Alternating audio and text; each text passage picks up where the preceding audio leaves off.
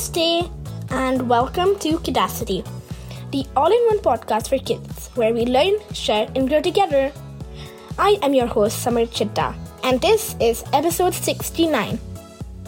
I hope you enjoyed my last episode where I spoke about my new book and what goes behind the scenes in editing a book.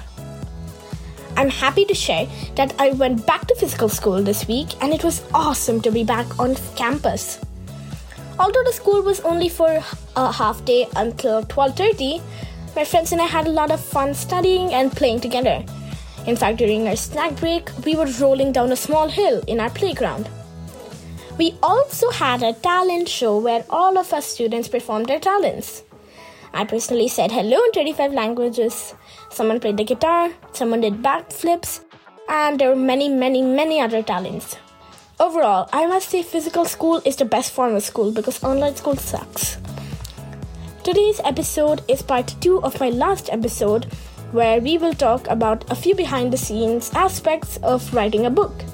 And we are going to be talking about something equally as important and also played a crucial role in my book.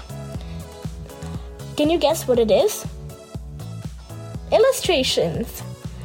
Illustrations are drawings that accompany the story, and their main purpose is for readers to have something to help visualize the plot, characters, and general theme of the story. Illustrations bring the story to life.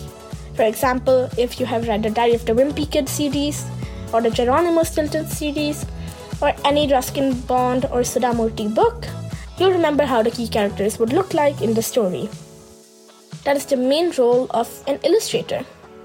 If you have a passion for drawing and you can draw really well, maybe your future career path is an illustrator. Now a bit more about how the illustrations for my book came along. First, we had to decide what part of my book needed illustrations. We did this with the help of my illustrator, Miss Tania, or who I call Tania Didi. Next, we had to decide how the characters will look like. For example, for Izumi, Tania Didi and I had many discussions. I also shared a few photos with her. There were many drafts for each of my characters, and in the end, we got some amazing illustrations. Finally, we came to the part of the cover page and the back. I had to decide what to put on there, and then we finally settled on one idea, which everybody now loves. Thanks to Tania Didi, all the people who have seen my book have gone crazy over the illustrations. And that brings us to a special interview with Miss Tania.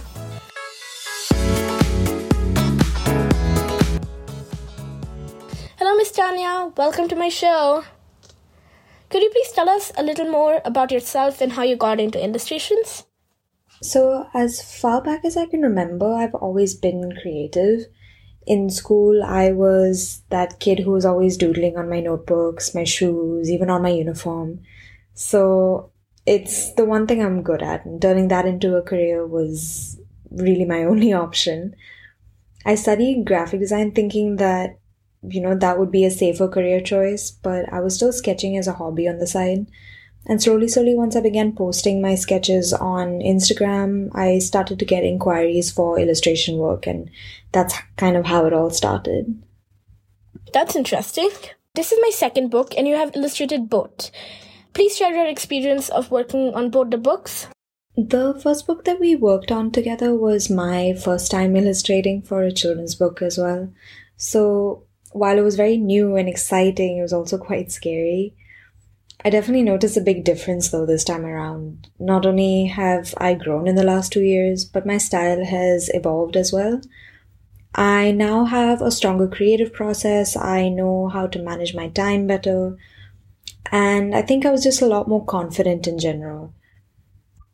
We also had more time to research and flesh out the style this time before starting, and a lot more rounds of feedback and edits, so that helped make this process a bit smoother as well. Now, everybody that has read or seen the book has loved your illustrations. When we started the process, my parents had only shared a manuscript with you. How do you decide which part of the story to convert into illustrations? So I don't know if I have a real process for that. It just depends on the story. Sometimes I'll choose it to illustrate a part of the story that doesn't have a lot of details, so an illustration might actually help the reader visualize the scene better. Or if there's an emotional scene, then showing that in an illustration form really underlines that emotion. And since this was a children's book, I knew the probability of a reader knowing what the famous monuments like Buckingham Palace or Tokyo Skytree looks like was slim, so illustrating those just made sense. Wow, I never knew that. I love how Izumi's character looks, and I remember we went through a few rounds before finalizing the current look. What is the process of deciding how a particular character will look like? So the process is just a lot of research and Googling, really. I knew the character styling had to look a bit Japanese, but also reflect my own illustration style, but also be acceptable for the age group of kids that would be reading the book. So it required a few iterations before we reached the final version. Also, references you shared helped a lot as well, because at the end of the day, it all depends on what the client wants. And you were very particular about Izumi's clothing and hair, so that helped as an initial guide. I also knew that even though the character is Japanese, that I didn't want it to be a copy of the Japanese manga art style either, because it would definitely end up looking like a poor imitation. So it was important for me to have the character be in a style that I could call my own and not a copy of someone else's. Also, an extra question. What is your favorite part of the book? My favorite illustration is in chapter 4, page 46. It's the one with Izumi and all the security guards searching for Akira. I just really like how it turned out, and all the overlapping torchlights create quite an interesting visual. But my favorite part of the story has to be the chapter 5 Invisible Dome, because of the tornado building. It's just so unique, and it requires quite a strong imagination to come up with something like that. Okay, I also really like that part. Thank you for illustrating my book, and also thank you for being a part of my show. Oh, thank you so much, Samarth. Congratulations again on your new book. You are so talented, and I can't wait to see everything that you do in the years to come. That is all for this week's episode. If you enjoyed it, please consider clicking on the subscribe or follow button on the podcast platform that you're listening to me on. And don't forget to check out my Instagram and Twitter at @HelloKidacity for the latest news about my episode. And you can check out my new book, Konnichiwa Izumi, Adventures in 2040, on Amazon or Flipkart, or on my website, www.kidacity.club. Until next week, goodbye and Jai Hind from Kidacity.